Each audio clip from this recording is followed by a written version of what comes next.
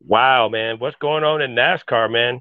The third week in a row, we have a 18th different winner, Chris Buescher, in a Jack Roush owned. Well, I say Jack Roush owned, um, and Brad K owned number 17. They the third week in a row, a non-playoff driver winning a NASCAR race, man, in Bristol.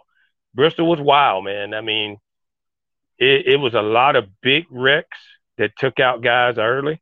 Um, Kevin Harvick, both of the Childress cars with Austin Dillon and Tyler Reddick and Kyle Busch.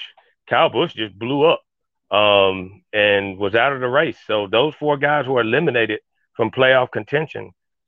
With Talladega coming up, it was really an interesting race.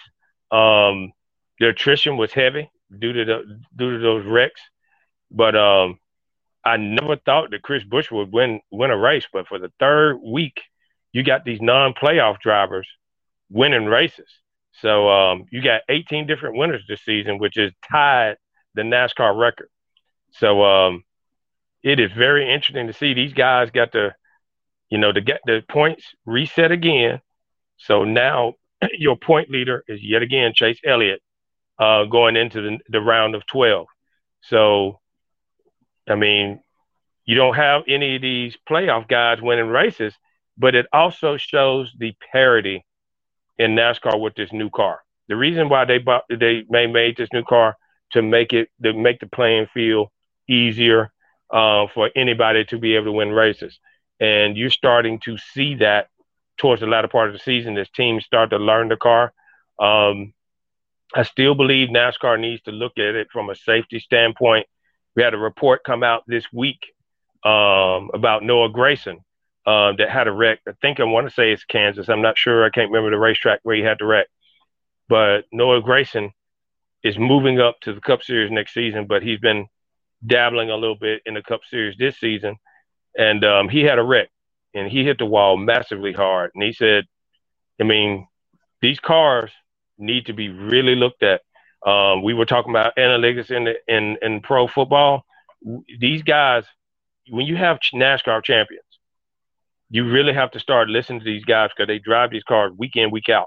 Kevin Harvick has been massively vocal in the weeks coming up to this race, talking about the safety of these cars with them catching on fire, with them hitting the wall and they hurting. I mean, we see what happened to Kurt Busch. He's out pretty much for the rest of the season because of an accident that he had in one of these races, and he has concussion-like syndromes that was similar to what Dale Earnhardt was experiencing.